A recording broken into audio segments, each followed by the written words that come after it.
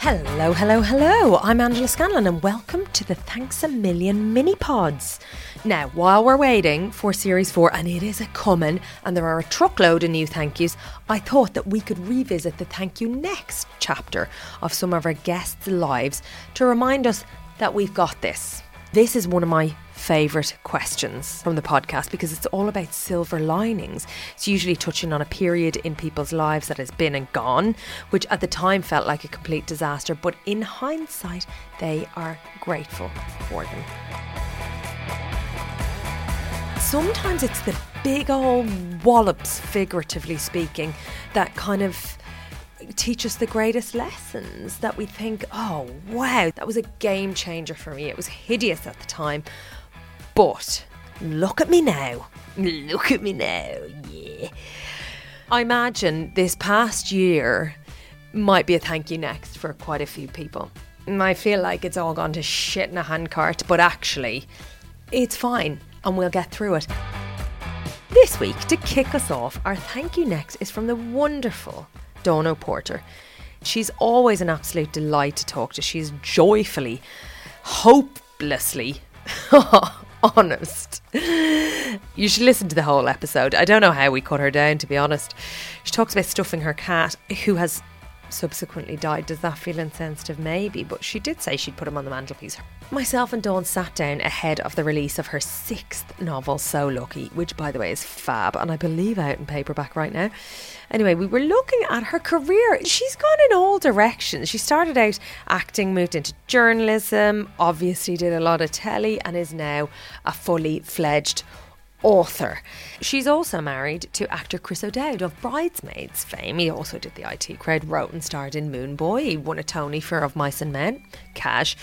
They live in LA together, and the reason I mention Chris is not to reduce her to being somebody's wife, but actually because this, her thank you next answer, refers to them and their relationship. So let's get to it. What is Dawn's thank you next? It's definitely the first thing that comes to mind is the period of time when I was around 30 where the TV work dried up. So I'd moved out to LA to do the series for Channel 4. It was great. You know, I'd kind of got my own primetime documentary series on Channel 4. And it had all gone relatively quickly, hadn't it? Yeah, and it was I'd just come from the BBC and I was it was amazing. I was going, I got flown out to LA to live there to make a series for Channel 4. I was like, what's dream. Better than that? So we made the series and it went great and people loved it. And it wasn't that the series wasn't a success, but Channel 4 had said that we're going to do another series and then just 10 months later just didn't. And a really nice guy who was the commissioner there at the time, who had a really good relationship, and I remember him just calling me and he said, are you sitting down? And I remember just falling down, because by this point I'd spent all of my money. I was locked into a contract on a flat, I was living on the other side of the world. Everyone thinks you're living your best life when you're out in LA. Just not the case at all. I was very, very unhappy. And yeah, he just said that it's not going to happen. It was just such a strange feeling. I'd experienced huge success throughout my 20s in terms of, not necessarily financially, but just in terms of getting work. I had TV shows with my name in the title. I was giving all these amazing things. It just seemed to be going so well. So it came as a real shock, not one that I was prepared for at all. And then it just got continuously worse over the next kind of 2 to 3 years. Well, I'm still financially making up for it. I feel like I just didn't work for ages. And so I moved to LA when I was 29. And on my 30th birthday, I met Chris, which was a reason to stay in LA. But and in one way, romantically, that was a good idea. But for my career, it was an absolute disaster because I couldn't work in LA. I had a visa that was tied into one company. So it wasn't like I could go and do anything. And so I'd kind of abandoned any sort of momentum that my career had here.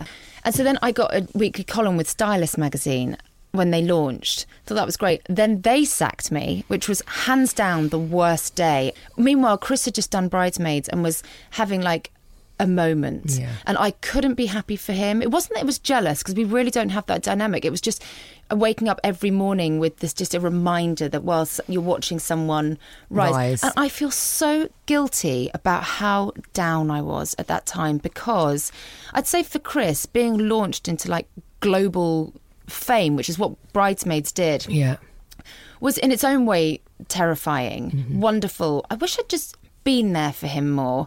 I wish I had set myself aside, and I wish I, with all like Kristen and Rose and Melissa and everyone, just being so kind of impressed by them. And I remember, I think it was Rose, who's the loveliest person. She'd heard about one of my documentaries and she said, "Oh, I heard that you'd made a documentary about polygamists." And I was like, and just fizzled off and walked away because I just felt like nothing compared to these people. Right. Didn't have that capacity to go, I've done amazing things. I just felt like I'm not doing it right now, so therefore I'm just nothing. And I really, really worried. I got very sad, lost a shitload of weight and went to a few therapy sessions. So I was just like, help, what's happening? Somebody. And then within all that, Chris somehow proposed, which was, again, I regret not being really happy around that time. And it was great and all of that stuff's really good. But I was just like, God, what a waste. And he always says, when I talk about the work, like now just feels like such an insignificant 3 years of my life. It doesn't matter. And he was just like, you just took time out to find a husband. And I was like, you know what, you're right, because I wasn't perceptive to the idea of love and husbands when I was so driven ambitiously. And maybe if things were different, I wouldn't have had that space to receive in the way that I did. So I look back on it, and in one way, it calmed my ambition to a really healthy level, made me strive for success rather than fame, and stay within my limits and understand who I am. And it boosted my work ethic to never take anything for granted and to keep that's what writing does. You have to work constantly. You have to maintain a level of good. With TV, it's just like you're waiting for a call. With writing, you have to work, and it suits me so much better rather than being disposable. And so it's done a lot for me as a person. And am I glad it happened? I don't think you can look back on any kind of years where you felt really unhappy and say I'm glad it happened. But yeah, God, it's all part of the rich tapestry, isn't it? But I'm fucking glad it's over, and I don't think that would happen to me again, because I just don't think I would allow it to be like that. Yeah, when your identity is so closely linked to your achieving things, you know, week after week, month after month, and then suddenly it's gone. It's like, who the fuck am I if I am not doing stuff? I really lost sight of who I was completely and just forgot. So I only had 4 sessions of therapy. She just said something on the last session, which for me, I didn't need to go back, because she just said, why do you think you can't do what you've already done? And I was just like, I've already done all the things I'm telling myself I'm incapable of doing. It was just a bit of a kick up the arse statement that just kind of got me back on track. Good advice. Also, 4 sessions, that's a record. I know. Fixed, done. Yeah. Now I live out in LA, I feel like I want to give myself that gift. Yeah. Of like starting to see one. People it's so normal over there. And it's getting more normal over here. I think it's getting normal over here. A lot of our friends have got therapists, and I think it's great. I'm like, why is there a stigma around allowing 1 hour a week to just talk about yourself? I feel like that's all I've wanted for my entire life. You've got your audience done. I mean, it's like this. It's like being a guest on someone's podcast every week. It's brilliant. It is. It's really good. I've started doing it a few months ago, and honestly, it's like initially it is that thing of, oh God, this feels so self-indulgent. Yeah. And then, it's 1 hour, and it's a kind of, gift. Yeah. Bloody hard gift. Yeah, I bet. At times. I know. But like, also, I went into my first session and I was like, no, I'm fine, I'm absolutely fine. She's like, you're not fine. And then it starts to come out. Yeah. And then I did get a bit scared of it and kind of backed off. But I feel like it answered the immediate question I wanted to answer. And then like when I eventually go into therapy, what I have to trawl up from my childhood about, it's going to be a lot. So I do it when I'm ready. Brace yourself. Yeah, exactly. Yeah. I adore Dawn and her honesty and her vulnerability, and I think it's a really, really nice reminder that even incredibly successful people that you watch from afar have periods of self-doubt, no matter how shiny their life might look.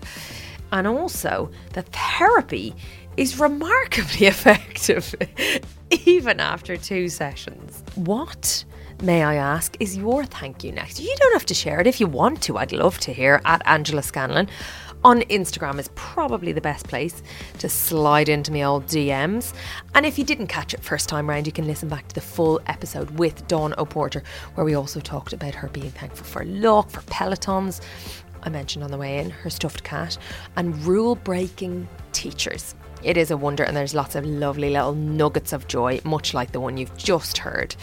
And please don't forget to subscribe if you haven't already, so you can hear all of these little mini pods, as well as get a little notification when series 4 of Thanks a Million drops. in the not too distant future. Before I let you go, another subscription also free. I'm basically Santa. My newsletter is back with a brand new look, and it's juicy and it's joyful and it's lovely, even if I do say so myself. You can go straight to my Instagram and there's a link there, or down below in the show notes you can also click through to the sign up page. For now though, thank you, Dawn.